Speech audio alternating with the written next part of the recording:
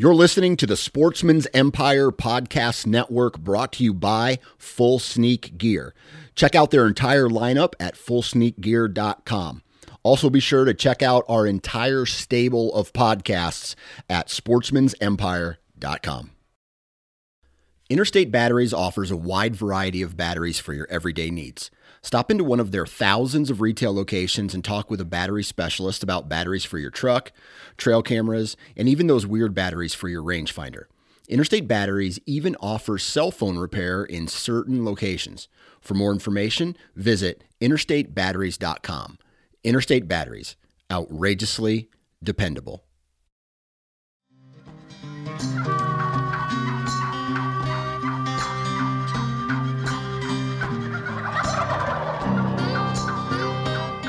Welcome to the Limbhanger Turkey Hunting Podcast, brought to you by Grounded Brand and their new Impact 2.0 turkey vest.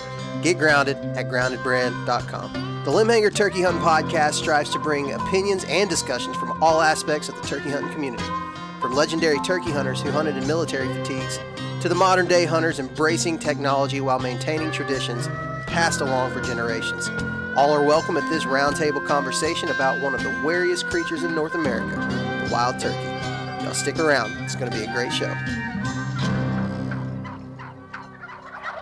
And welcome to another episode of the Limbhanger Podcast. Tonight we have a very special guest from, well, I won't say where he's at in Tennessee. I'll leave that. But Jacob Bliss. Jacob, good to have you here tonight. Good to be here. We've got Mr. Joey Bell, the Reverend. How's it going? I don't know what to call you, Parker, but you're a handsome fella. That sultry voice. The sweet tones of Parker McDonald. Oh man, you guys are like the all-star team. Like, I think everybody else in the Southeast that's following this podcast or Southern Ground podcast is probably sitting back thinking, my gosh, I wish I'd have went with those dudes to Montana. Jeez. Y'all nailed it. It was fun. It sounded like it. I mean, as a spoiler alert, and we really haven't kind of talked about an outline for this podcast, but you guys put out a really good story on the road on the Southern Ground podcast channel. So y'all did that live going down the road, and that was kill number one. So I don't know if you guys want to touch that tonight, but Parker, you want to kind of touch on it just a little bit? Well, we haven't told the story on the Limbhanger podcast at all because we had already recorded Limbhanger's podcast for that particular week, but we hadn't recorded the Southern Ground podcast. So we were like, well, let's just throw a turkey episode up there. And we got to tell the story. But Joey said something in that first episode. He ended it by saying something similar to this. If we kill one, we had just had this great hunt and we were on our way to go hunt this public area. And Joey said something like, if we kill one turkey, I think all of us would be just over the moon excited. If we killed two turkeys, wow, like what a trip. How much better could it get? And if by some miracle we kill 3 more turkeys, like this trip couldn't have been any better. Joey said something like that. And you got to understand, we were all like on cloud 9 at that moment with a belly full of calf fries, or Rocky Mountain oysters. Got a case of TSS. Yeah. And so, like, some of the things that were coming out of our mouth, I felt like, as I re-listened to it, I'm thinking about, like, man, it felt like listening to myself if I were, like, intoxicated, because I think we were all kind of intoxicated on turkeys at that moment. And so I'm not going to spoil it, but miracles happened. Well, that was like part 1, too. Yeah, that was part 1. 2. Exactly. Mm-hmm. There's a part 2 on the trip. And I just want to say this trip, for me, we have, like, there's special turkey hunts. There's every turkey hunt is really special, especially even the unsuccessful ones are as well. But we remember those ones that are successful. This one was like times a billion. It was almost like a different experience from a regular turkey hunt. Just the whole trip to Montana. I think in a lot of ways it has to do with the setting. You guys can probably agree. There's not a much prettier place to hunt, just to exist. There's not a better place to just look out the window of your car But then get to do what you love, hunt turkeys. Like, golly, that setting is just, and it's proven itself by how terrible Merriam's gobble is. Like, the gobble is so goofy, but the setting is so great, and it's like the setting just far outweighs the gobble to me, like that. And they're just fun. They're fun to hunt. It's always a blast going and hunting these turkeys, even though their gobble is kind of goofy. They gobble a lot, and so it makes it a lot more fun. Yeah, and they're pretty. Yeah, like, they're pretty. I don't know if it would be the same as if, like, a small Osceola, like a little bitty Osceola gobbler was out there in that same setting. Wonder if it'd be different. Like, I wonder how many people would really travel out west and hunt them out there. And with the if they didn't look like a Miriam's. Apparently, it's only the boys from the southeast that go up there and hunt them anyway. Yeah, no kidding. It really is. Everybody you run into out there is that way. I got to tell you guys, though. I mean, Adam, and some crazy Cajun oil field. Yeah, I'm sure you know this, Adam, because you got to see the pictures. These two fellas right here are some fine models behind a turkey. I mean, I keep looking at these pictures and I'm like, of Joey Bell. Joey looks like if there was a stock photo of a guy killing turkeys, Joey would be that. It's just like this very professional, glowing smile. It looks like the sun shines brighter in his pictures. He smiles like he means it when he kills turkeys. He does. Well, we've talked about that before. That's like one of my big pet peeves. Like, when people just like have this stone face when they kill a turkey, is like they had to go kill that turkey, and that they'd rather be at home with their wife mowing the yard. Like, they don't even look like they're having a good time at all. Like, Catman is. I'm gonna call him the freak out right now. Catman is just like that. Like, when he kills a turkey, you're like, it's just stone cold, just looking just straight at the camera, looking into your soul, like a mugshot. It's so funny. I can't do it, man. Like, Joey can't even sit his butt down when somebody else is trying to kill a turkey. He's so excited. Oh, I've seen that. Joey's just up and running. The shooting hasn't even stopped, and Joey's running out there. Telling you. When you grow up shooting cheap shells, you just go run after turkeys. That's just all there is to it. Joey, I was listening to the audio, or rewatching the video of that particular hunt. And it's super funny because you can, obviously, once I handed the camera to Jacob, it was kind of like all over. And it wasn't Jacob's fault. It was just the situation. It's just shaky. But you can hear everything. And I hear you, like, shuffling around and get up. And I'm like, Joey, sit down. Watch out. And then you hear two more shots. That's the second time this season I about got shot by somebody else that was shooting a turkey. I about ran across Luke's gun barrel right. Oh man, that's about as scared as I've ever been. And then don't worry, Joey, I ran in front of Luke's gun barrel the second time, and I took that out. Like, I videoed that hunt, and he was like, "Please, Dad, do not put that in that video. Please do not put that in that video." But I did. I just got up and started running. What you did. And then there's another fun clip that I don't know if I'm gonna post it yet, but I'm eventually going to, of Joey's Indian war cry after he killed his last bird. It was just like, hip, hip, oh my hip. goodness. It was awesome. Was that the last one? Yeah, was it the last bird? It was the last one. Yeah. So yeah, you couldn't wipe Joey's smile off his face after that one. That was something. I don't think he could have wiped a smile off any of our faces right then. Like, we were just like, that was the most excited I think I've ever been for somebody. Like, I'm always super excited when somebody else shoots one. I don't think I've ever been that excited about somebody else shooting something. Like, it was just unreal. We got to tell the story. Right, we got to tell these stories. Yeah, let's hold on. Let's back all up. over the place. All right. If you guys have not listened to the first phase, we'll call it part 1 of the Montana turkey hunt, I suggest everybody go listen to the Southern Ground podcast. Listen to part 1. You're going to get, like, right after the kill, semi-live style, phenomenal discussion. Loved it, especially going down the road. That was really good. That was unique. But let's start out with what we're going to call part 2, that was the public land side of this, the adventure side. I got to ask, who planned it? Who planned out all the details? Or was it a combination of? I felt like Shad did for like where we went. Isn't he kind of the one who told us like there's turkeys over there, or was it the biologist? The It was the biologist told biologist. us. Yeah, the Okay. biologist told us that there were turkeys down on the public ground where we went. But yeah, And if you know Joey, you know that that Joey's probably the one who did that. So to answer that question, probably in a lot of ways, the public stuff was Joey's. Like, I mean, I don't know, Jacob. I know you had a lot to do with the private land stuff, but Joey seems to be like giddy about planning stuff. So I just like, okay, freaking go for it.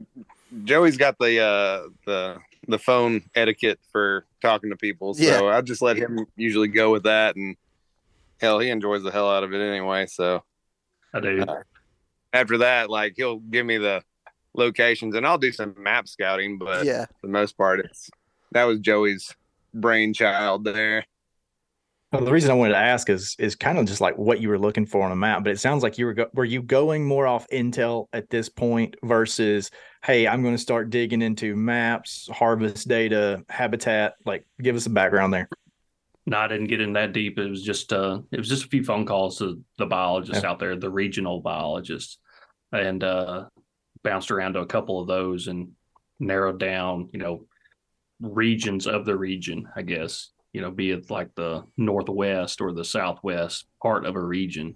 And they would give me town names like, hey, around this town, there's plenty of, public around there, and there's good birds around there. And I would just drop pins on basically most like a lot of walk-in areas around Montana. And the national forest, I don't think I really dropped any pins really on the national forest because it all looked the same.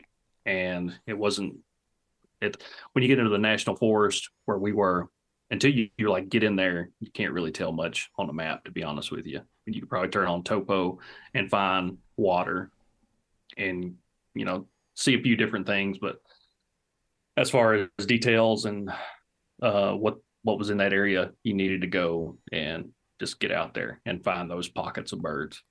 So if you don't want to answer this, don't. 1 second.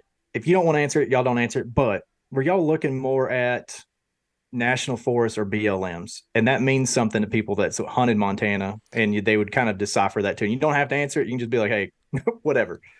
I got that was what I was going to say. Was I felt like most of our map scouting that we did collectively, or like, because we went out to this private land with really not we had expectation that there was turkeys there, but we didn't know like there was serious turkeys there.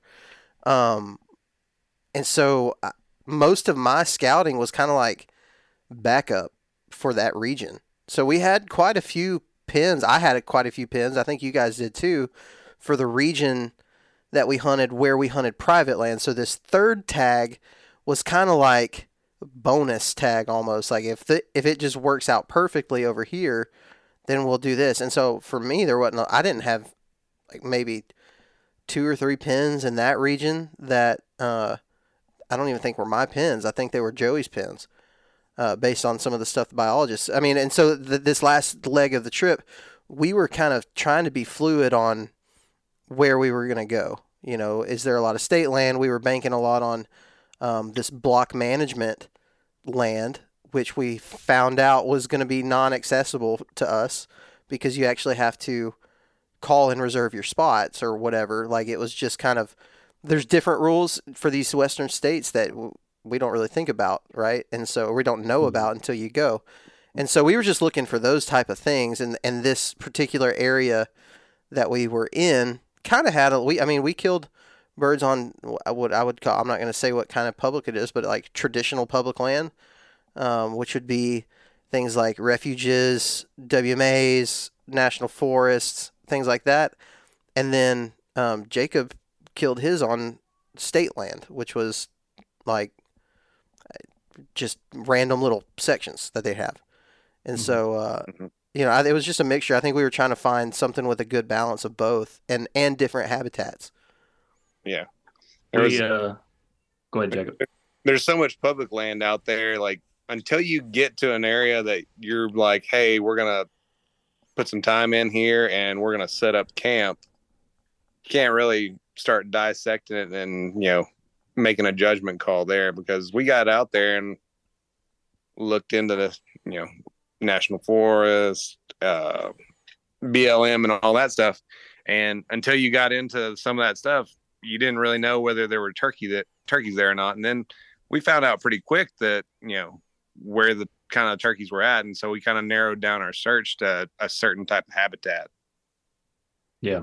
And another thing too, to keep in mind with the BMAs, I had a lot of pins dropped on basically every accessible BMA for spring turkey season in that region, just so I had a marker, on the map, for whatever area we were in. The thing to keep in mind though, I think like Parker said, there are two types of BMAs. There's a type 1 BMA, which is basically just walk in. You don't have to contact anybody. It's just a walk-in hunting area. The type 2 is that same type of area, but you have to have written permission from the landowner that has it under that BMA program. And what Parker also mentioned, that you have to have reservations.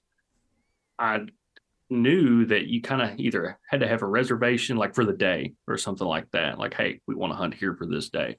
What I didn't know is that some people book those things a month in advance or more, because that first place we rolled into this area, the first BMA that we rolled through had a gobbler on it.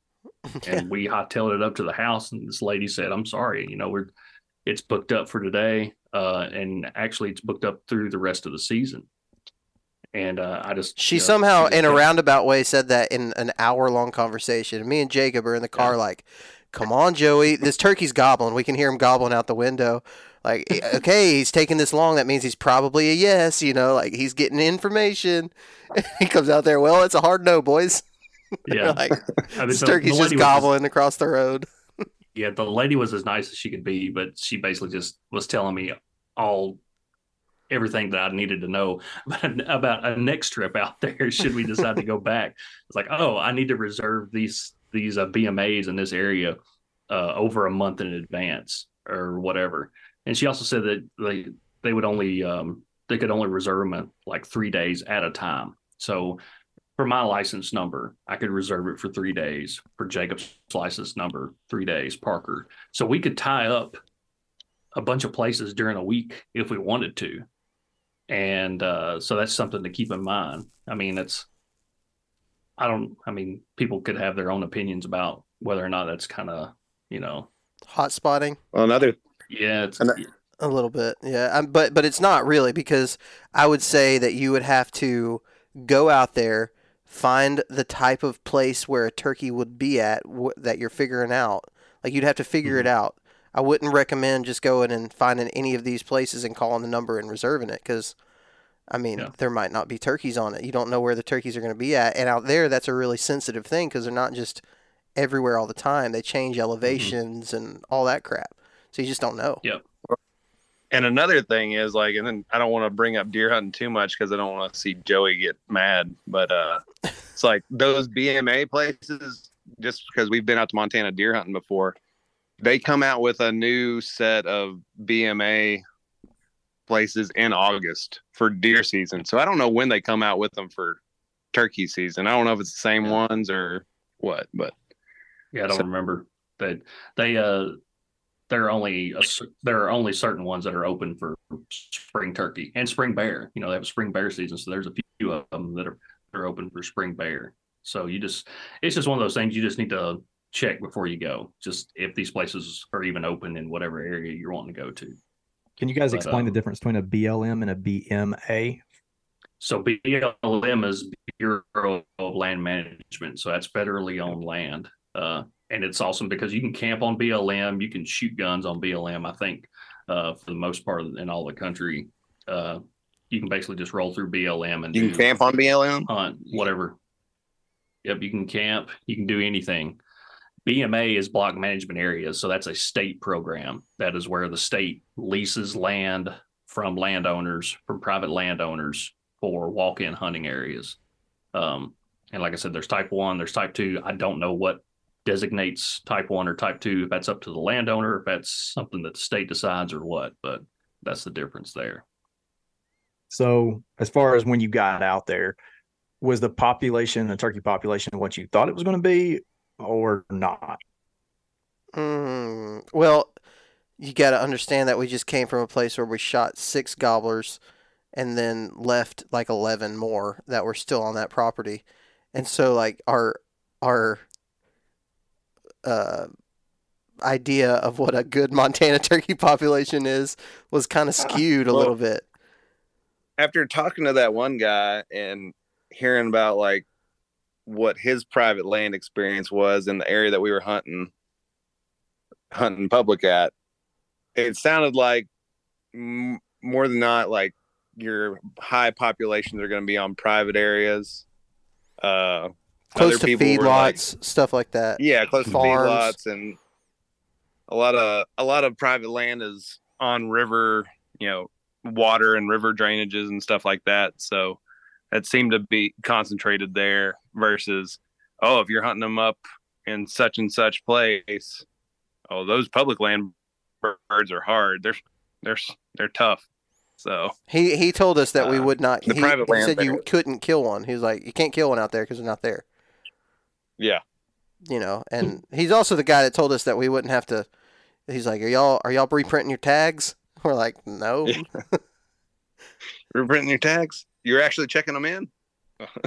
Yeah.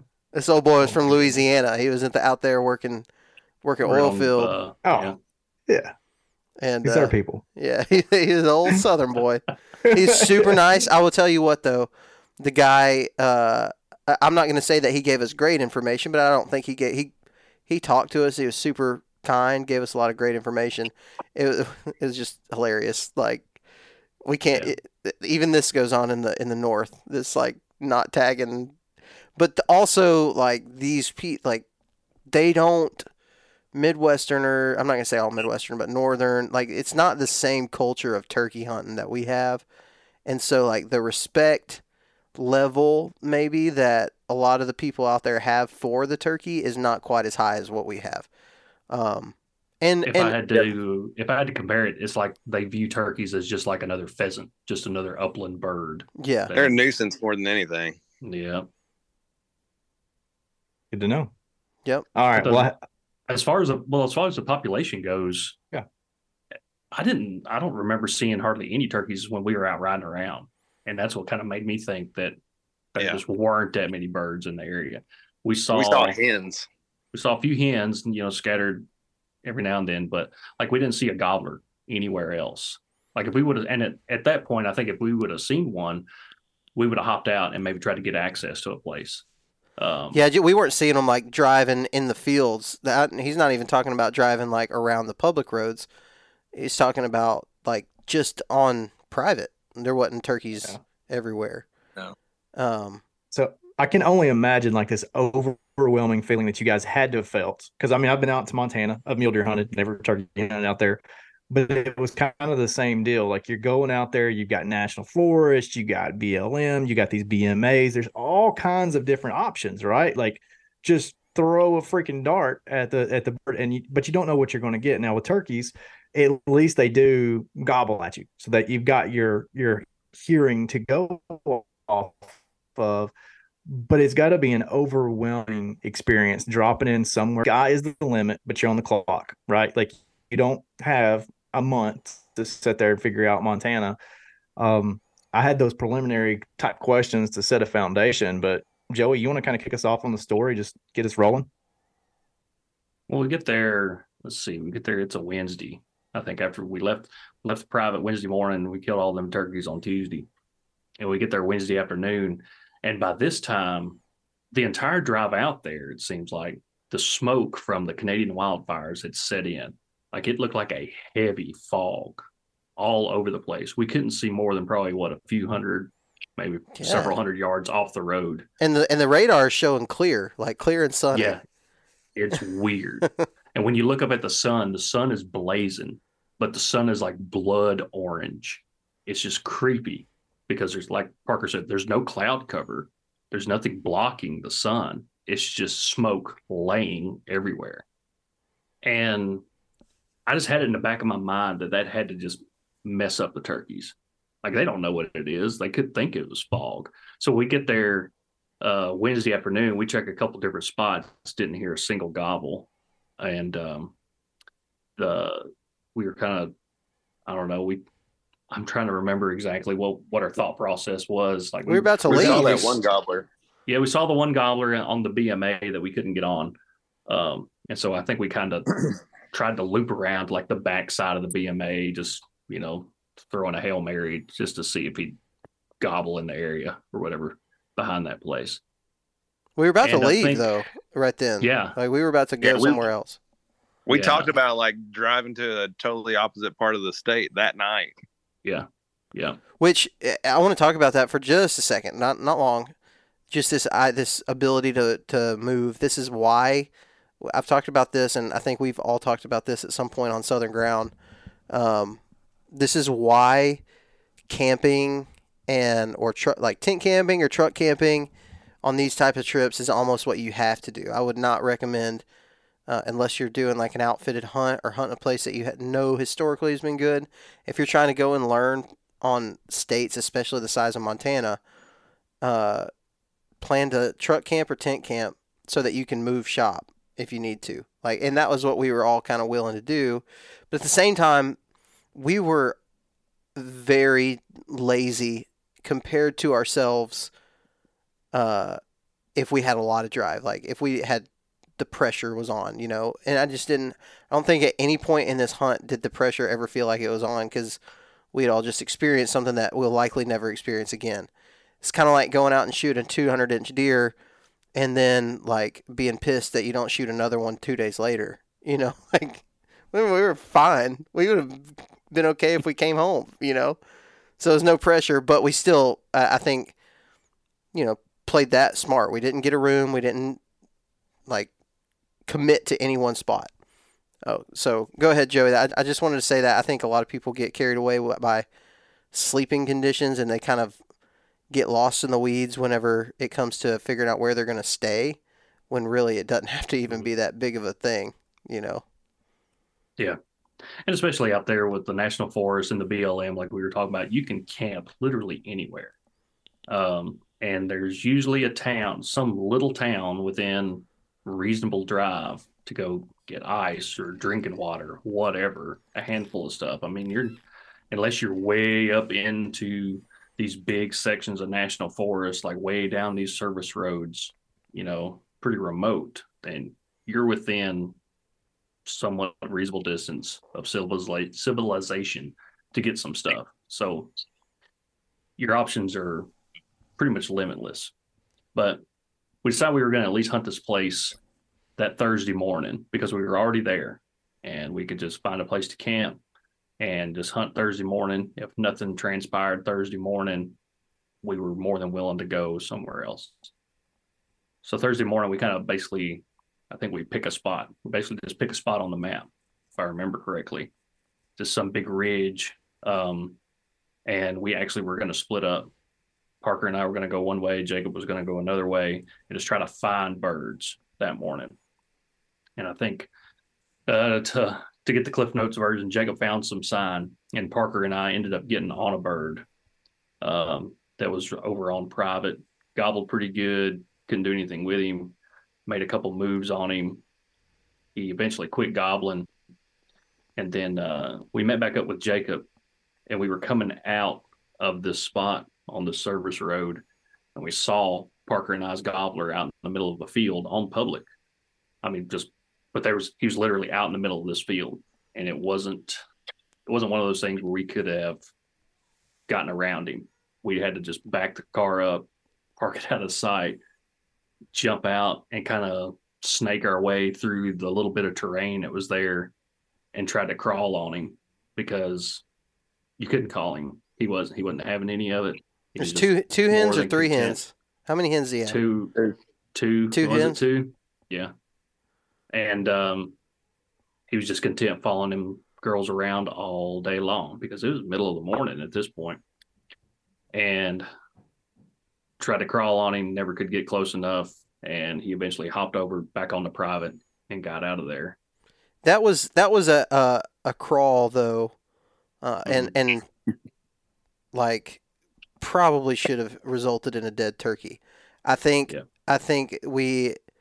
had we crawled on, had that whole scenario happened while when we had Merriam's in our minds And by that I mean, if you're used to hunting Easterns or even Rios and Osceolas, they're not just gonna cover that much ground that fast most of the time.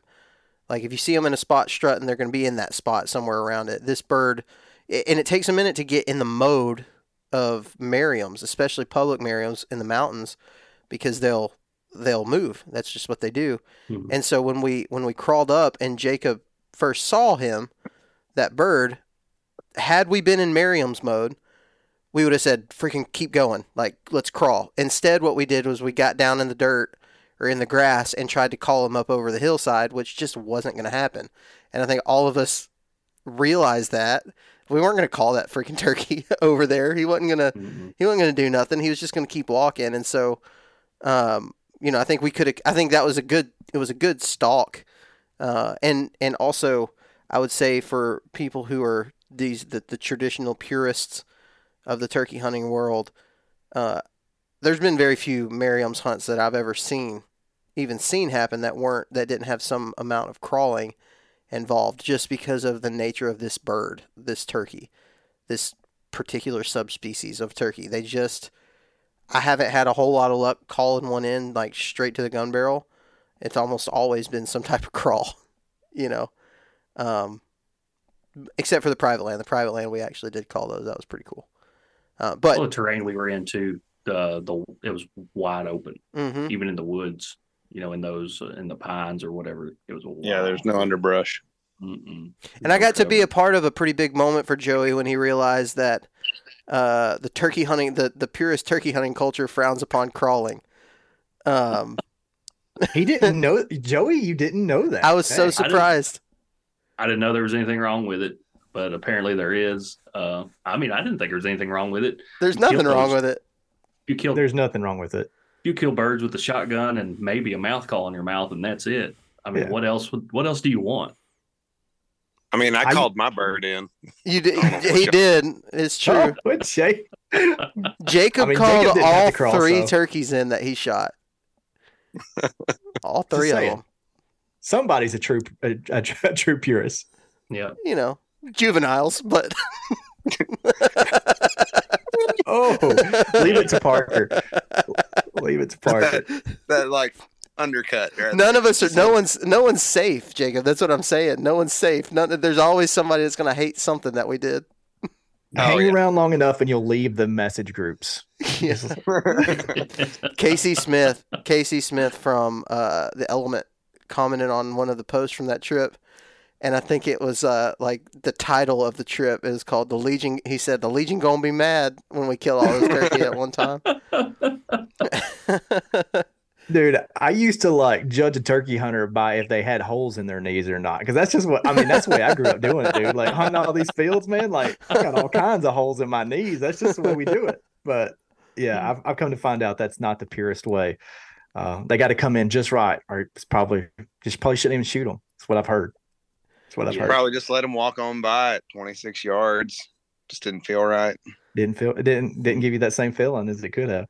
No, man. It was that's just really how you got to hunt them out west, man. Like you don't got to, but if you want to have some good hunts and successful hunts and fill some tags, it's a very effective way to do it out west. Now I know you guys didn't take decoys, did you? Jacob had one decoy, but we never used decoys. it. I was going to want. Crazy leg.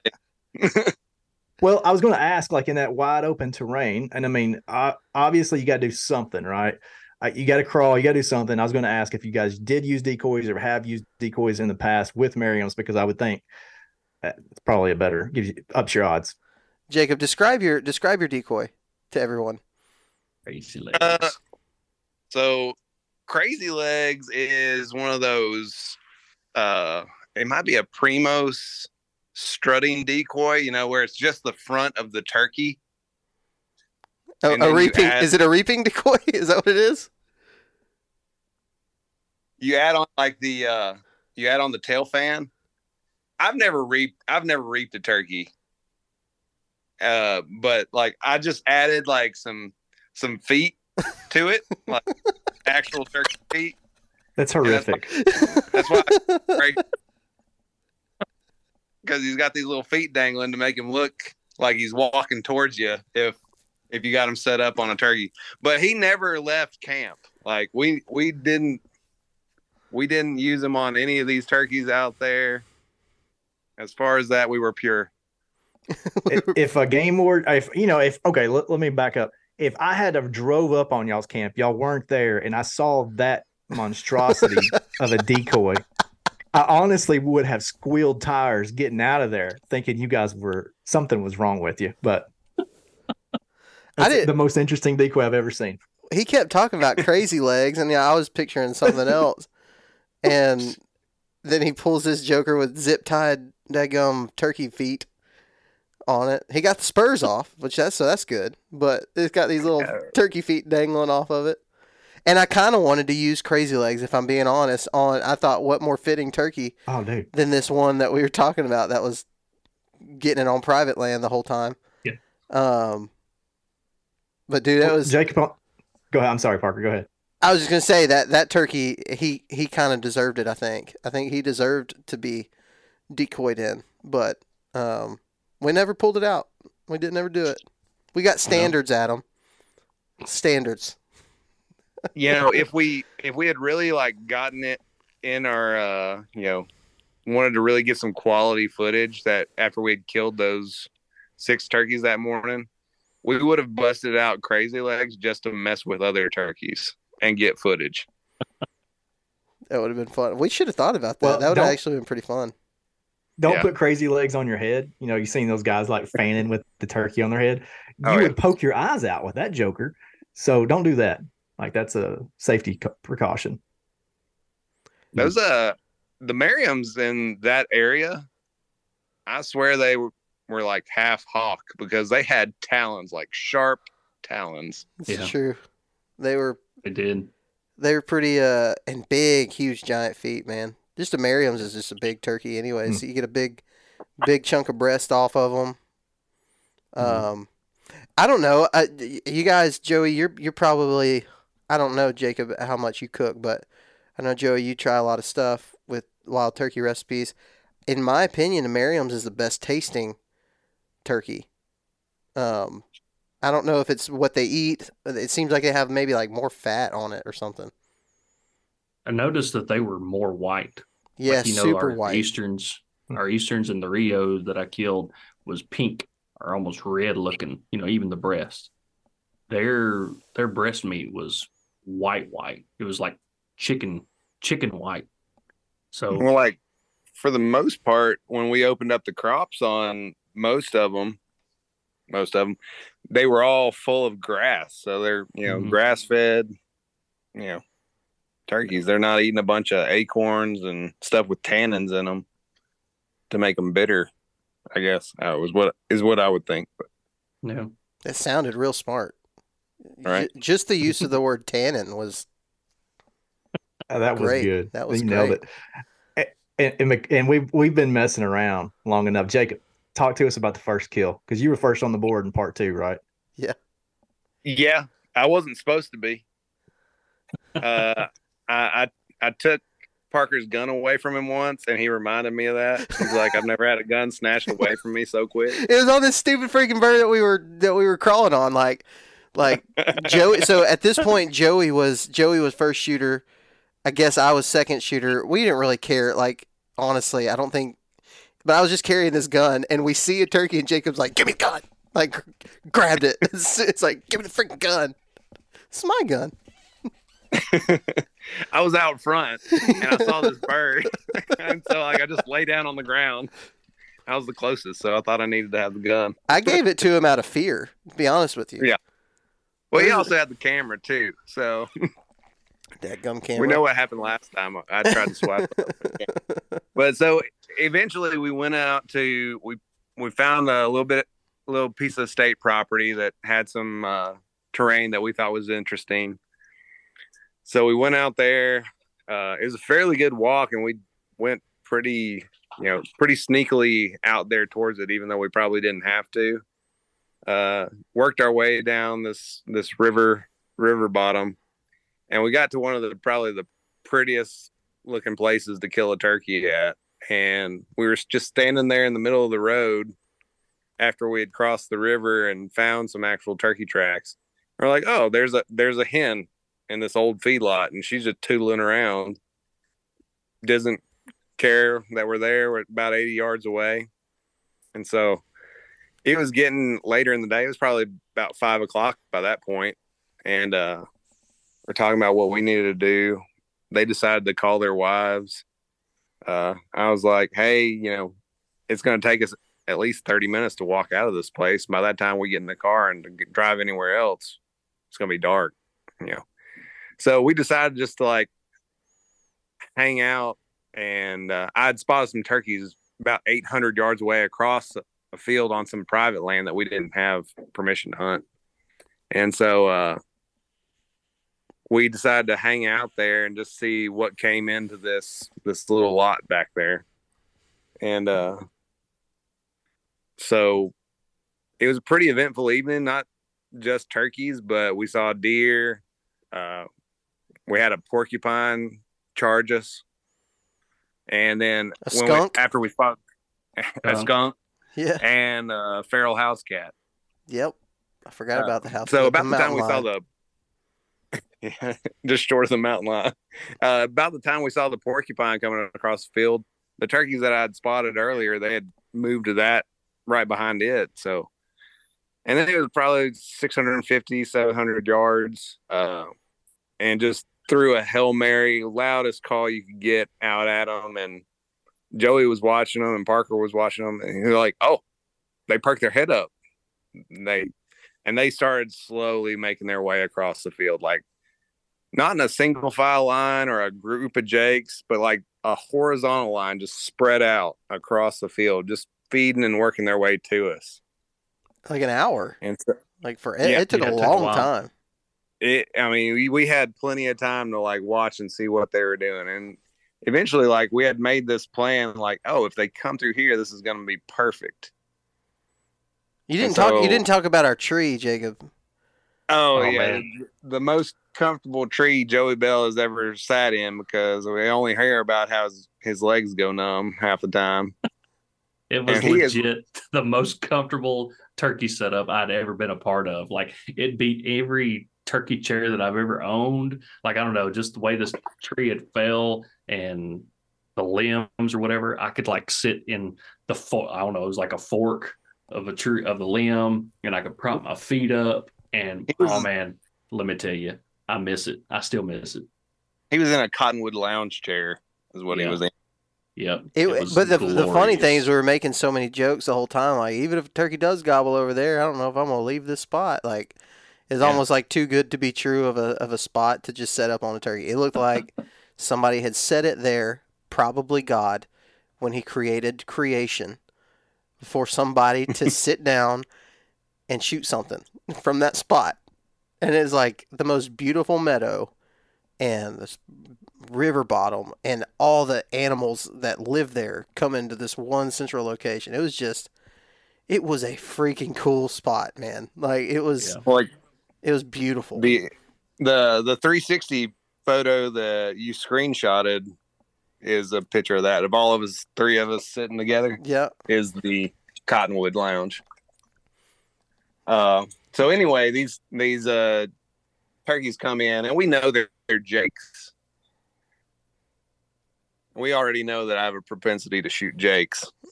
I don't discriminate. If a turkey's willing to come into my calls, he's good enough to die. So we had planned on they come in through this area, it's going to be great. Everything will line up. Well, it looked like they were going to keep coming around the group of trees that were there and come closer. So I was kind of set up on that. Well, then they actually went to the first place that we thought we were going to, be able to shoot them at. So when they came through that little gap in the trees and came into the, piece that we were hunting right there, they stayed so close together, I couldn't get a shot right away. And so I then had to put the gun barrel on Joey's side of the tree to get a beat on one. And still, they were still close together. And it wasn't until they were about to get ready to booger out of there that one of them kind of separated. And luckily, Joey had the fortitude and the foresight to like plug his ears, and I was shooting through this little triangle of like branches coming off this cottonwood, and as soon as like he got clear, I let that one of those jakes have it, and cut him down at about 35 yards or so, and then I was done for that region at that point, but. It was the coolest Jake hunt ever. And like, so the smoke that we talked about, that came through from the Canadian wildfire, it had kind of lifted a little bit on this day. Yeah. It was a little bit better, but it was definitely still hazy. And it created this absolutely stunning sunset. We were talking about, like, you could look directly into the sun. It was like this orange and pink with this nice haze. And we had this river bottom. There was an old Plymouth and like 3 other cars, like just back next to this river, just parked there like they were ready for a monster truck to go over them, just right next to each other. And we took these pictures of this bird on that hood of that Plymouth, and it's just the colors that the sky makes it's unbelievable. Just golly, man, I wish I could take a picture of every turkey I shoot in Montana. Because they were even better once we got out to the highway and had them on the fence post. Yeah. And the sun's like, really it's just this like, oh man, yeah, you got to go look at it. We've posted several of them on Instagram, on the Southern Ground Instagram. They're just, I mean, and like as the photographer, a lot of times like what we're left with on deer and turkey pictures is whatever the setting is, and usually it's just hardwoods, which is beautiful, pretty setting. It's hard to make them look super unique. These pictures, like, I didn't do much editing, honestly. Even the shot, like every shot turned out beautiful, not because of the photography skill, but just because of the setting. Like, you could have done it with a cell phone and it would look awesome. Just, I mean, when you hear us talk about Montana and the experience of shooting turkeys in that setting, it's real. It's like a legit thing. That one was so much fun, and then I knew that Jake wasn't gonna snatch the gun from me again, and so I enjoyed that part as well. Well, you're up to bat next. What day are we on here? So is this first day on public land? That was the Thursday. Yeah, so that was the first full day. Okay. Yep. All right, so I guess day 2. Parker, you up to bat? Yeah. Yep. Day 2, again, I wasn't first shooter. Joey was. Joey started this trip as first shooter. And with Jacob's Jakes, Joey was the reason we didn't triple on Jakes. I didn't necessarily want to shoot a Jake, but to triple after a sextuple would have been kind of cool, right? And a Merriam's Jake, the only difference in a Merriam's Jake and a Merriam's Gobbler or Tom is like the beard size and the tail fan. But even the tail fan, a lot of times, are so close to being full. But the beard is little. But the heads, dude, they're just gigantic heads. A ton of meat on the breast. Like, they're big, big feet. They're just big, daggone birds. But Joey's like, I don't want to shoot a Jake. And I was like, well, I don't either. Let's just film this thing and do it. And it turned out being a great film. And so now Jacob does not have a tag. So he's pretty much running camera, just kind of doing that kind of stuff. And me and Joey are shooters, but Joey is first shooter. But this is my favorite thing about hunting with guys like this. When we go out, we have like maybe an order in which we're going to try to do things. But sometimes with turkey hunting, that order gets mixed up and it doesn't work. And it's a lot of, wee turkeys. The Element guys used that the other day as well. They're all wee turkeys. They're not, like, I could have taken any one of those beards, any one of those sets of spurs home, and I wouldn't have felt like I got cheated at all, because they're all of ours, And so that one was a beautiful hunt. It was so pretty. Just a really good way to kick off this public trip. So we go out the next morning. I'm trying to remember what we even did that next full morning. We got on that turkey that y'all had. That's right. Before. That's right. We got on him. and had I thought a pretty decent setup for what he did the morning before that.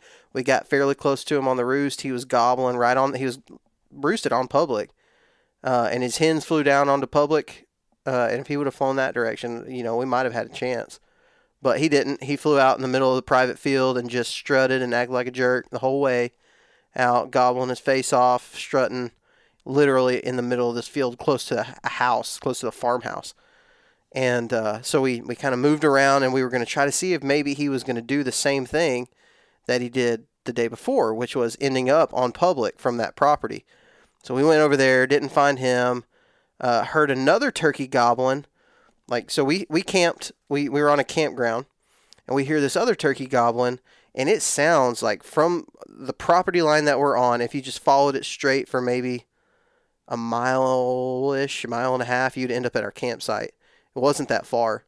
And we hear turkey. It sounds like it comes from that direction.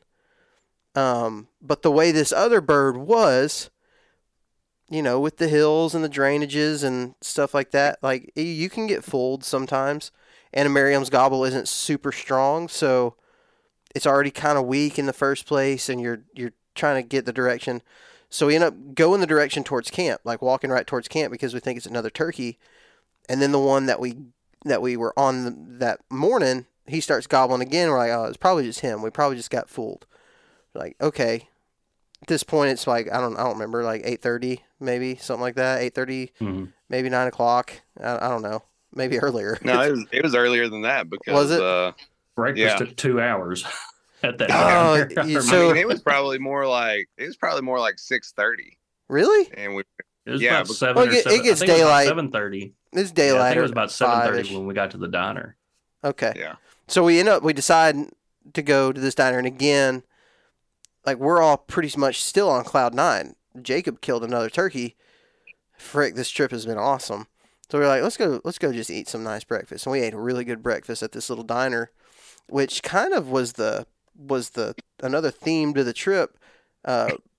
We took a coffee and cookie break for the first one, and then went out and killed these turkeys, early breaks that we guys like us typically aren't taking. I'm usually not going to take a break until 10 o'clock, at least. And we were taking these breaks so early in the day, oh, well, nothing's gobbling. Let's go home. And so we take this little break. It takes 2 hours to eat. Took a long time. And we're driving back to camp to go take a nap. I think that's what we were going to do. I don't remember. We were going to do something. Take a nap, do something lazy. And we start driving. We are almost to camp, and we see a strutter out to the right on the road to our camp on public with a hen. And me and Jacob both saw it. There's a turkey. Oh my gosh, there's a strutter with it. And we just keep going straight. We don't. Joey's an excellent public land, turkey hunting driver, because he doesn't even check up. It's just keep going, and he keeps going. And we get behind this hill, and it was about the most perfect spot to do a crawling turkey hunt type thing, a stalk. And so we get behind this little hillside and park and get out. And again, Joey's first shooter. And so Jacob has the camera, and I said, hey, Joey, which you choose the direction that you want to go. It's the Matrix pill scene. Which way you want, Joey? The other way might be it. You never know.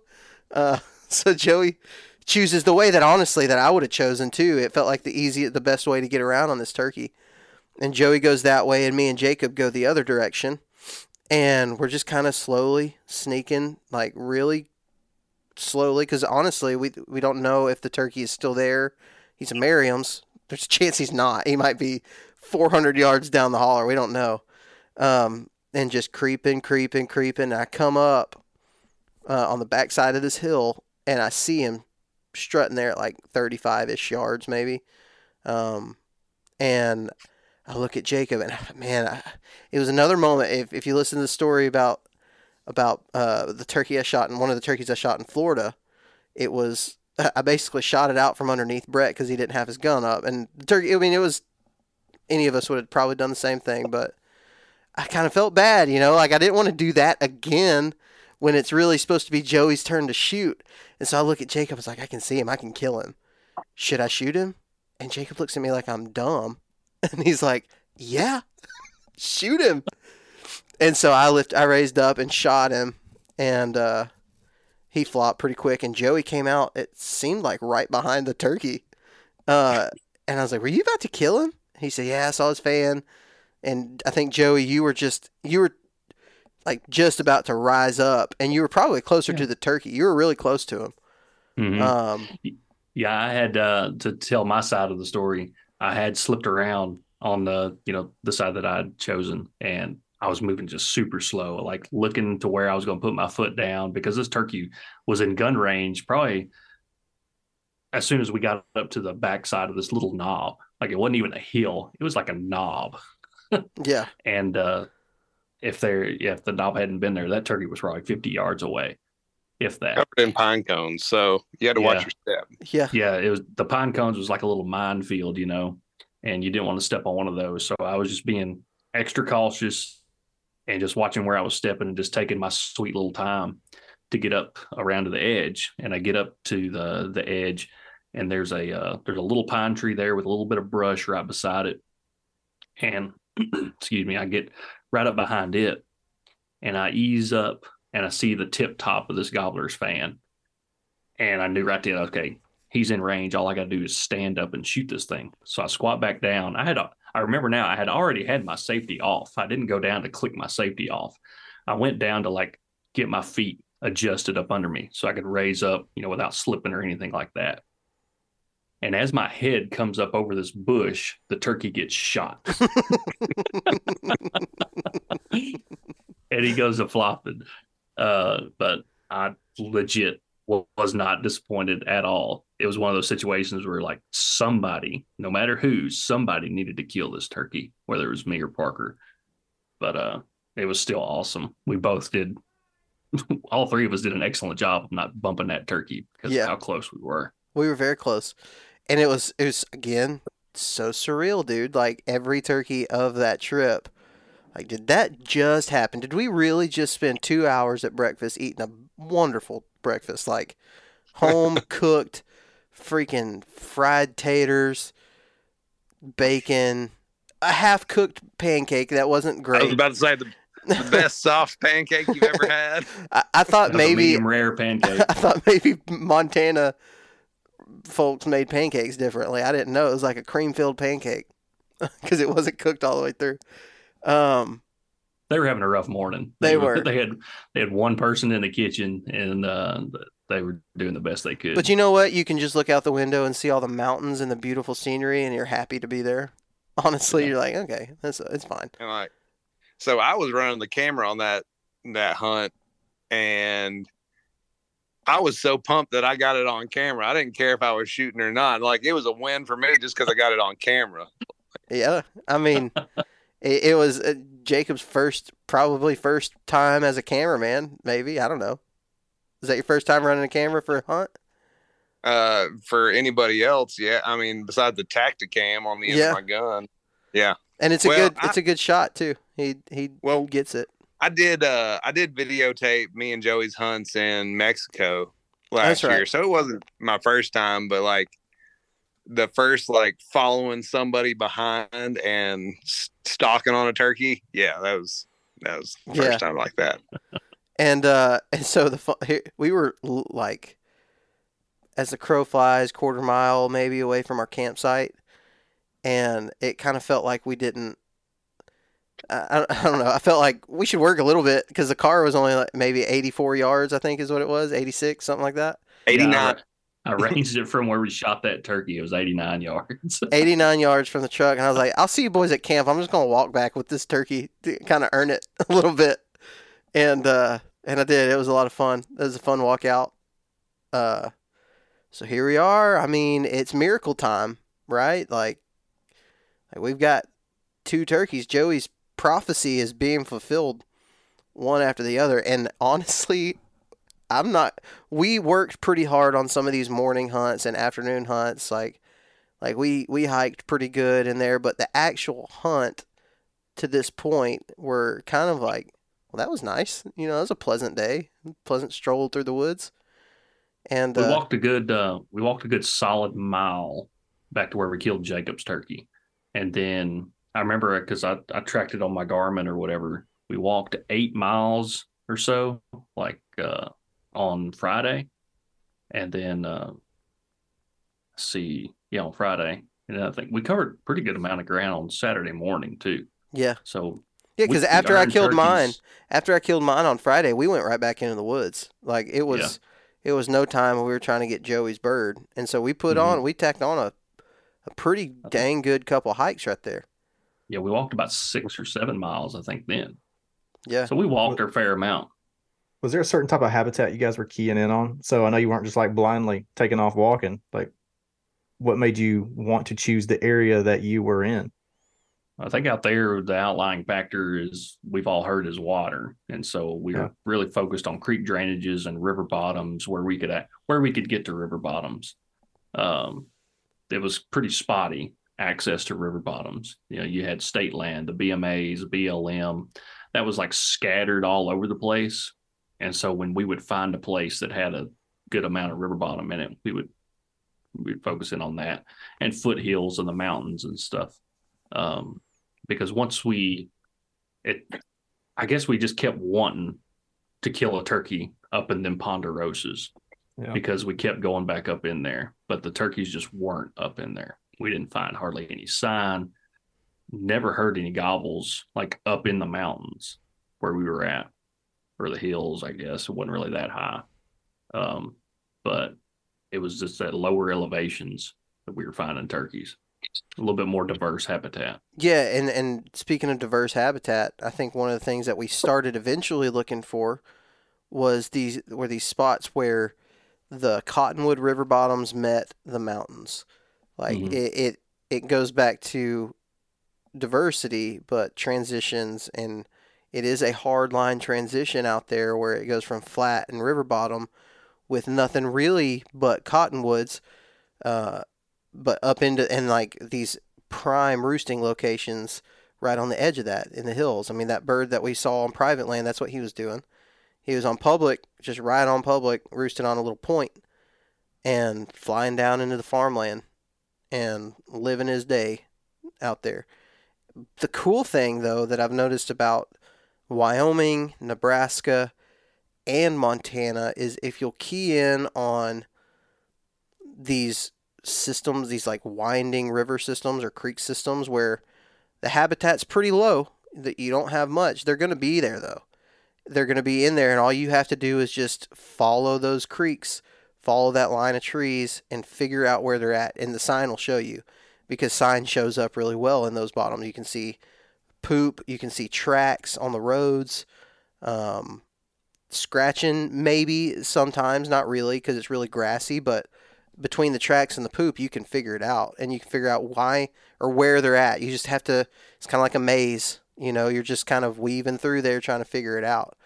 And we didn't do as much of that this time because we didn't have to, but should we have had to do that? I think that would have been the way to do it. It's just, I mean, well, I guess we did with your turkey, Jacob. We did exactly that. We just winded through there until we found it, until we found the sign and we sat down. But you know, finding that diversity. But what I've heard is it just depends on the time of the year that you're there, and what the weather is like when you're there, because they go into them. They do use the mountains. Like you can tell there is historical sign in there. You can see the old tracks. They go up there, but you just got to figure out where they're at the time that you're there, because I think that it changes so much. Well, prophet, reverend, whatever we're going to call you for the rest of the night. The prophet, I like that. The prophet tonight. Talk to us about that last one, man. So, yeah, it was Friday afternoon after we killed Parker's bird. And like we had said, we put in some miles that afternoon hiking around, just trying to find some other birds. And it was getting late in the evening. And we were trying to make a game plan for the morning. And it was at this point, I was just like, you know what, we've had one more heck of a trip. And if it doesn't happen in the morning, let's just go. If it doesn't happen like first thing in the morning, we had a couple spots we were going to check. The first spot we went to was actually the intel from that Cajun. oil field Cajun that we met in town, and I don't know that he gave us bad information or just whatever, but we went to that spot. It was real windy. Wind had picked up finally. We hadn't brought up the fact that it was calm for just about all week that we were there, which is very unusual for that part of the country because it's usually like 20 something mile an hour wind all day, every day, steady. And it hadn't hardly blown all week until I think at Friday afternoon it blew maybe a little bit, and then Saturday morning it picked up. So didn't hear anything at the spot. Saturday morning I think we walked. We saw 2 or one 3 hen. miles. Y'all saw one hen out there. Yeah. Deer jumped her or busted her or whatever. Saw her running off. And didn't hear or see anything else. Went to. Did we go to just one more spot?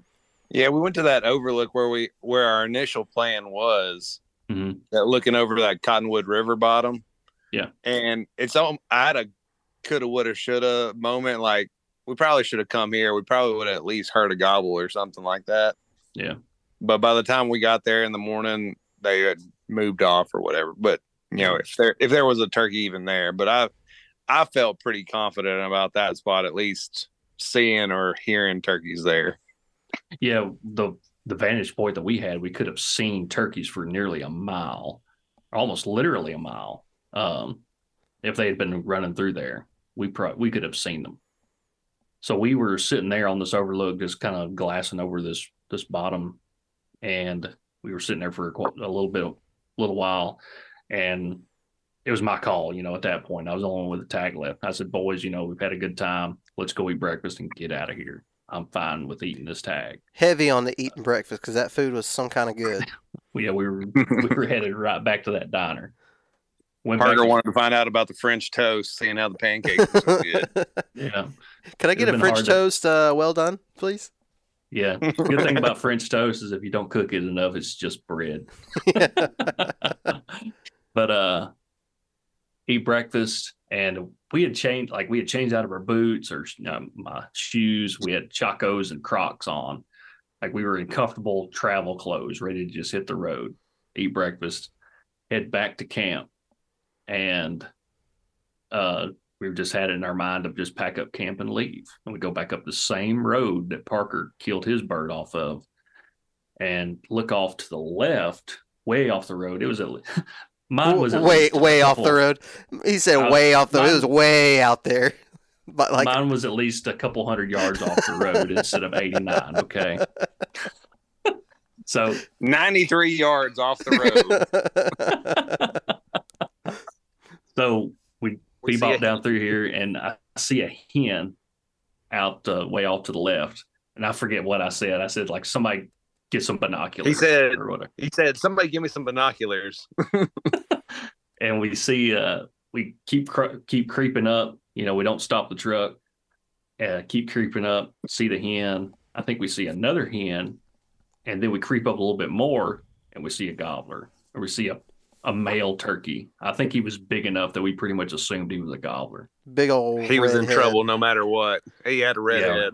It was like, funny though, talking about what Joey did that first time. Another just golf clap moment for Joey. We watched those hens, and we were like pausing and stopping and looking. When he saw that gobbler, he sped up. It was like, it's a gobbler. We kept going. I couldn't even film it. I was like trying to film it, and I'm like, Joey's knocking us around, speeding through this dirt road.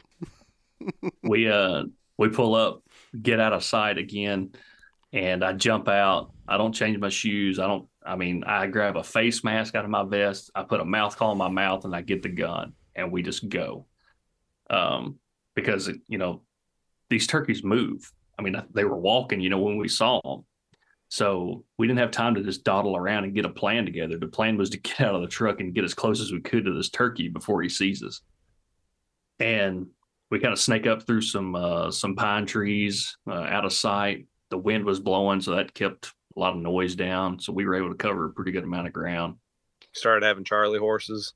Yeah, I don't know what it was. Both of y'all at the same time were like, oh, Jacob was having them too, but I don't know what it was. I swear it was going from being completely relaxed to being on pins and needles.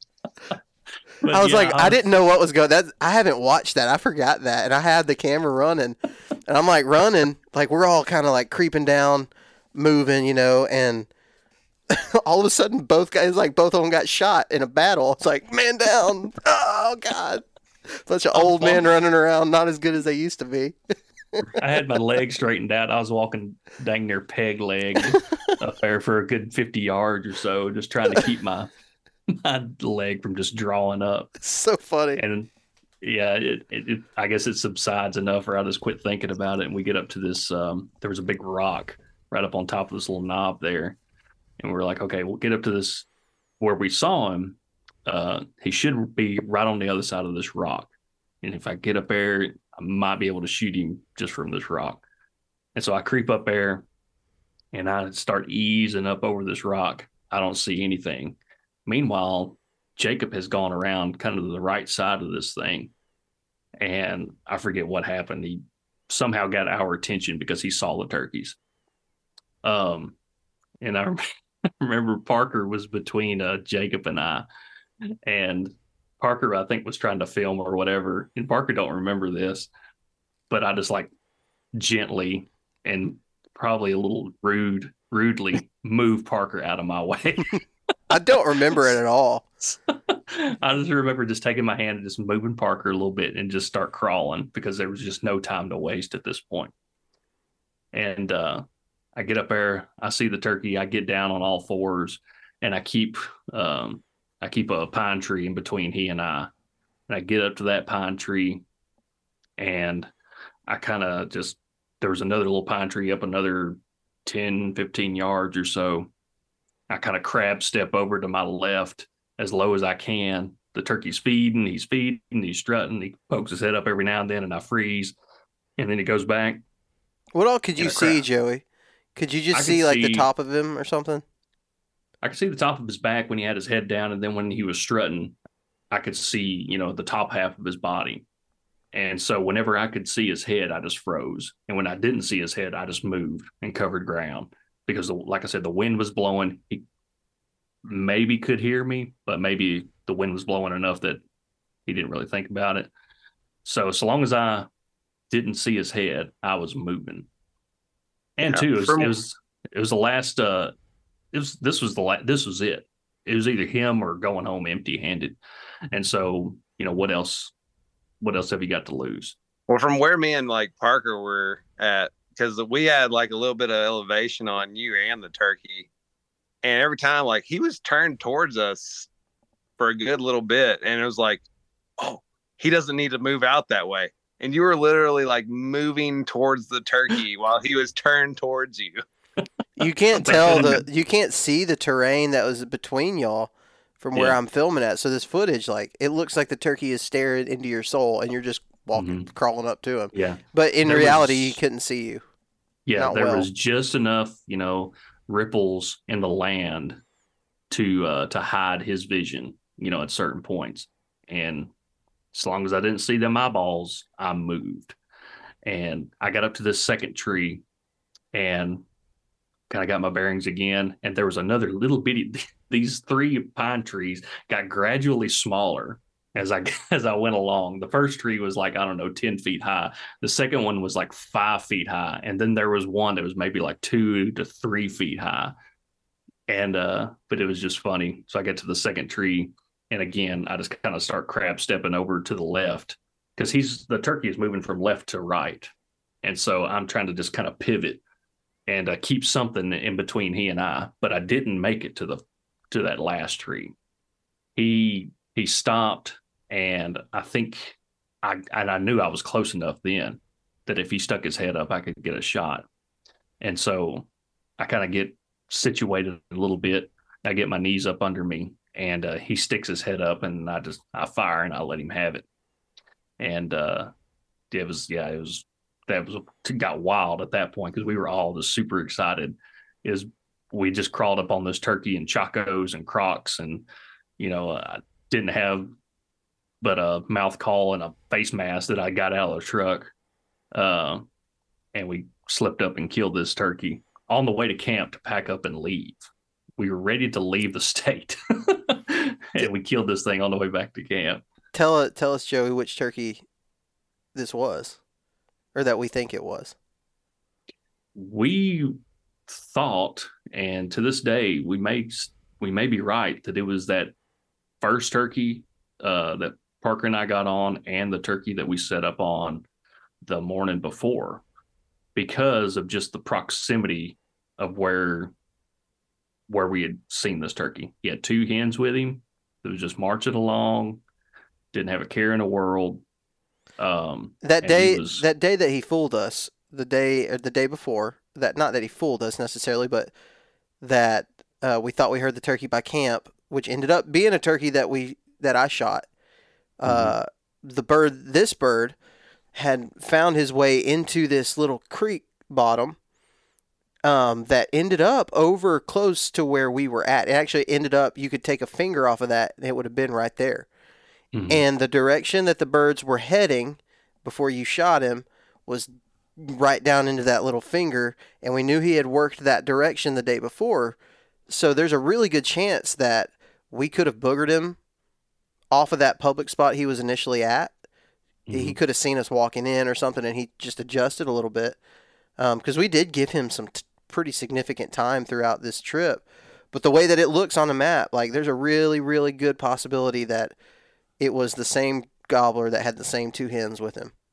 Yeah. Which is a cool way to end that. And even if it's not that turkey, God's going to have to tell me when I go to heaven one day, because I'm going to believe that till I die, I think. Yeah, it was something. And up until we saw that turkey, I was legit ready to go home. You know, just not in a bad way. Kids. Not in a bad way. Like in a fulfilled way. It's like, man, we've done all we can do. Let's just get out of here and get on back to Bozeman and fly out and go home. But then we saw the turkey and everything changed. It was game time. Yeah. We were either coming back empty-handed or we were killing that turkey, and that turkey didn't stand a chance. Yeah. It was either spook him or kill him. That's about all you could do. Yeah. Well, I'd like to round this thing out with a few more questions here. I haven't heard you guys mention any type of pressure whatsoever. Did you guys run into any, or? We saw one truck from Mississippi up on some public. But other than that, I don't think we saw another soul. No. I don't know. Locals about pressure? I mean, they said there was some before us. They said actually some people were like, "There's so many people through here. There's been people in and out of here all day," but they just weren't there when we were there. Yeah, but it's hard to gauge what they think is a lot of pressure versus what we think is a lot of pressure. Like, I don't really know.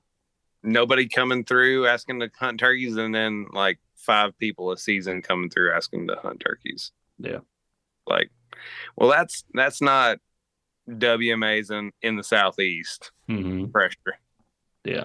But the roads had obviously been used, and you never know. It's Montana. A lot of people are going to fly to Montana to go hike and camp and be around the woods and nature on these public areas. That could be anything, man. I mean, you just really never know when you're in kind of a destination vacation state, you know? Yeah. I went elk hunting in Colorado on Labor Day, and we thought the entire national forest was full of hunters, but it was all hikers. Like the next day, like everybody peeled out, right? like we had a lot of room to move right after that. So I get what you're saying there. Recreational hikers, all that good stuff. It's big country, man, and a turkey is not super high on their priority list for locals. You know, if you go to a WMA in any of the states we live in, or Georgia, or Florida, or Mississippi, or Kentucky, you know, a lot of these southern states, local people hunt those places. It's not all out of state. In my experience out west, it's pretty much all out of state people that if you run into anybody, it's going to be a non-resident. And like just tickling around the national forest and BLM and all that stuff. Like, did we even pass anybody on those roads back there? Like, even just people like passing through. It was just us back there for the most part. Yeah. Mm-mm. But just to kind of say, like, these stories sound like it was just easy turkey hunting, right? And it was. The times that we killed turkeys were relatively, like, there wasn't a lot of sweat equity in those hunts. But without those, man, I mean, those were a lot of, like, right place, right time situations. I wouldn't bank on going anywhere to any state based on somebody's story about driving up and seeing one strutting, Like, it's definitely possible, obviously we proved that, but Western. Yeah, 20 minutes later on yours and Joey's last turkeys, like, we wouldn't have killed those birds. No. Yeah. So good timing. It was a lot of good timing type situations and stuff. I will encourage people to hunt turkeys out west because it is fun and it's a beautiful place, and find a western state, like insert state here. Have Wyoming, Montana, all have great turkey hunting. And you should go as early as possible, usually around, April 20th or so. That's the best time. Earlier the better. Jacob, I was like, I can tell I already like you. Freaking Tennessee guys, man. Y'all out there just misleading people all over the place. Okay, so that does kind of transition into a good topic here. The breeding season. Where were you guys at within that breeding season? I don't even. What the heck is a breeding season? Okay, like I hunted turkeys in Tennessee. Yeah. May 28th, yesterday. I was hunting turkeys in Tennessee that had a pile of hens with them.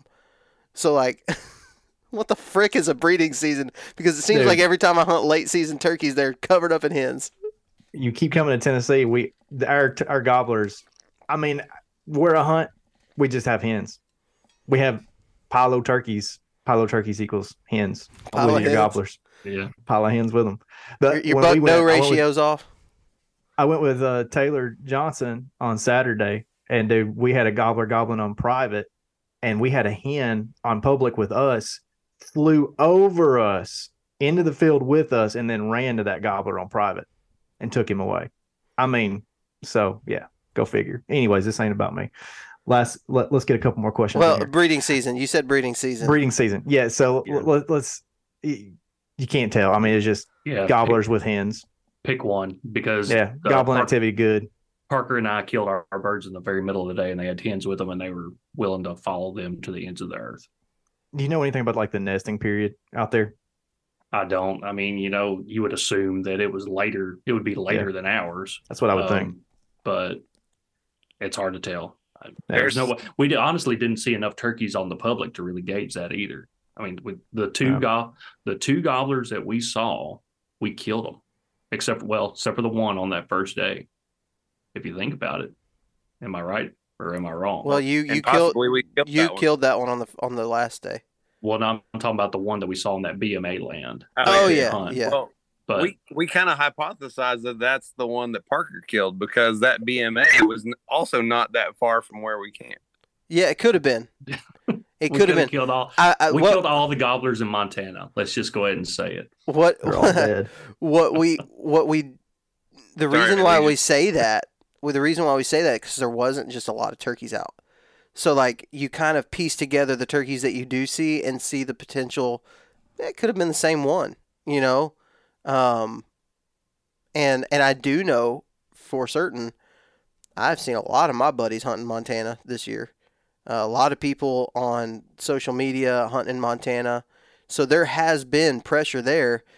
And, I mean, for all we know, 2 weeks ago, it could have got just blasted with people, and every gobbler, or a lot of the gobblers got killed. You just don't know. We don't have any idea. It seemed like the turkey population was low. And so it was easy to piece together why they might be over there, in the same areas or whatever.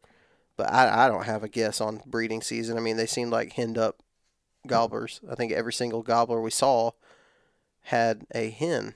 Am I right? Mm-hmm. Yep. At least one. That's right. What's we know there's one area left with at least that'll have at least 6 2-year-olds next year. Yeah. And a few 3-year-olds at least. Probably. Maybe. Is there anything you guys would have done differently on this trip? Nope. I mean, you can't fill all your tags and then think about doing something differently. Because if for some reason that we hadn't have gotten on any turkeys like that Thursday morning, Parker, if you and I had not have seen or heard that gobbler, we probably would have left. We probably would have went somewhere else, and who knows what would have happened. We might not have killed nothing. Like, could I have not shot the 6th turkey that morning and gone, us spent another day at my cousin's place and on the private, and us tried to tootle around and kill a gobbler? Yeah. That was a possibility. Apparently, while we were off taking pictures, there was a gang of jakes harassing a gobbler out in their pasture. So it was a possibility, but just to keep the trip moving and keep the theme going, I wouldn't change anything. I'm happy with every shot I took. I think when I go back to Montana or go back to somewhere similar, maybe I'll have areas that I'll focus on differently. Things that we figured out just from the time that we spent there. Things to key on, maybe even areas that I might go to that might be different than what we went to. Because again, I feel this way about a lot of turkeys. A lot of turkeys feel like right place, right time, with maybe a few little things sprinkled in there that you did right, but a lot of it feels like timing. And so I definitely felt like that on this trip. But I also think there was enough turkeys that if we had started on this public, we would have filled tags on that public as well. You know what I mean? Like if we'd have just started there and we didn't have the private, obviously we couldn't have killed as many as we did. But I think we could have pieced it together if we had a week to hunt that place and had some more jam up turkey hunts. I think it was good enough to do that, but I might hunt somewhere different next time. Maybe take 3 guns next time. Yeah, 3 guns might be a thing. But Jacob just over there adding tally marks to my gun, so it didn't hurt my feelings too bad. Yeah. That was awesome. That old Mossberg's had a heck of a season. It did. Yeah. Mossberg christened it perfectly. Yep. That shot that Parker put on that last turkey he killed, he annihilated that head on that thing. It was, it's a good feeling when your stuff works. You know what I mean? I have a lot of issues during bow season. I know, Adam, you've had some issues with gun stuff this year. I look back at this season with that new gun. I'm like, man, it worked well. It worked flawlessly. I didn't have any jams. No real issues, man. That's a great little turkey gun. A really nice little turkey gun. Thank you, Adam, for your suggestion, your recommendation. It's the one thing I did right this year. Hey, you did something. You did at least one thing right in Texas, so you can't. I got that one. Yeah, polished off. Well, guys, what other thoughts do you guys have? Any parting wisdom? We've been on here a while. I would say, find a way to listen to Joey Bell call softly. I feel like we should do a clinic and let Joey Bell do a soft call clinic, because it's just beautiful. It's just an absolutely pleasurable experience hearing him whistle and whine and do those things. I learn a lot just by that short amount of time listening to Joey do those soft calls. So I will close with that. Also, find you a friend like Jacob who, will say things like, I'll freaking shoot a Jake. Heck yeah, I'll shoot a Jake. Film this crap. Because that makes things fun as well. I had a blast, guys. I had so much fun. So much fun. I'm still living on cloud 9 from that trip. So much Get out west, fun. people. Yeah. Go out west. Make it happen. someday ain't on the calendar. Make it happen. It's not. It was fun living vicariously through you guys. And I'm honestly kind of glad we haven't had a debrief until now. So it was fresh, great stories. I feel like I pulled a little bit of wisdom and some nuggets here and there. So mission accomplished on my side. So I really appreciate you guys doing that. Jacob, man, it's been fun having you, dude. We're going to have to get together, seeing how we live so close. I know, man. Let's meet up and let's drink some coffee or something and talk about it. I'm down. Y'all can't hunt turkeys anymore because it's done, boys. It's done for all of us. Don't worry. We got deer season coming up. I know Joey doesn't care anything about it, but I think me and Adam can collaborate on some areas around up here. Me and Parker have hunted some of the same areas. Come to find out. So has Adam. Adam's probably hunted that. He's been in that same spot. Those spots. Originally Adam's spots, and Parker actually just been telling Jacob everything. I told Jacob all the spots. I don't think Parker's hunted any of my spots up here. I think we've kind of been. I've hunted some of the spots Parker's hunted. Well, no, we have crossed paths a little bit. You mean Walden's Puddle isn't your spot? Because I've got a stand right there right now. Yeah, Adam. I mean, honestly, we've talked about this a lot too. These days with Onyx and Spartan Forge and all the just good mapping software, people who are serious about it and spend a lot of time, like, you're going to end up with the same pins. Like, I've been to spots where I'm like, I'm probably the first person here. And then just happen to meet the other person who has this pin, which tells me there's probably like 27,000 other people that have that same pin marked.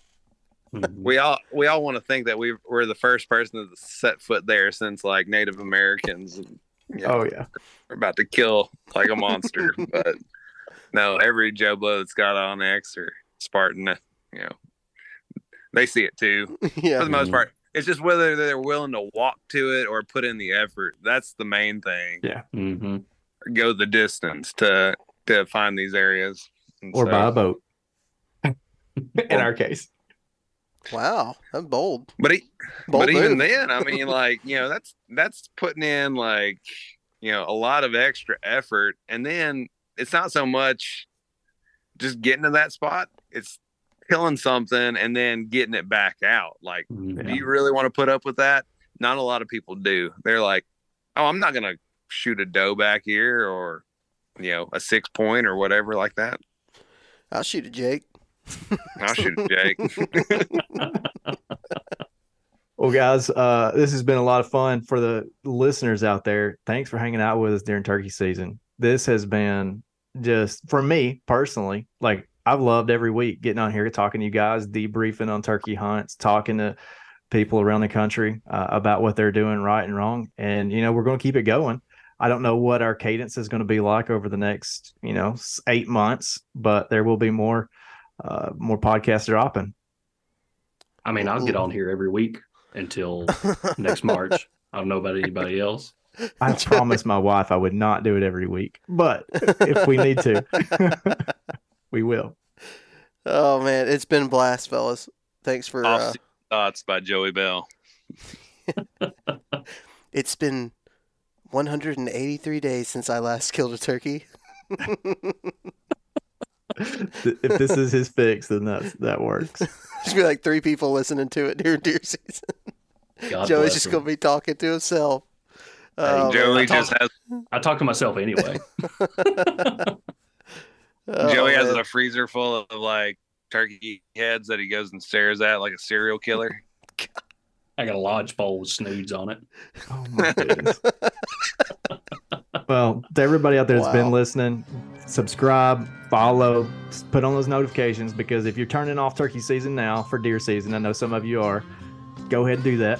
Don't miss out on the next episodes that drop, especially when we get closer to January. Don't want to miss that, because you'll be ready to kill turkeys like we will. We'll all be wanting to hear that first gobble. Can't wait. Dang it.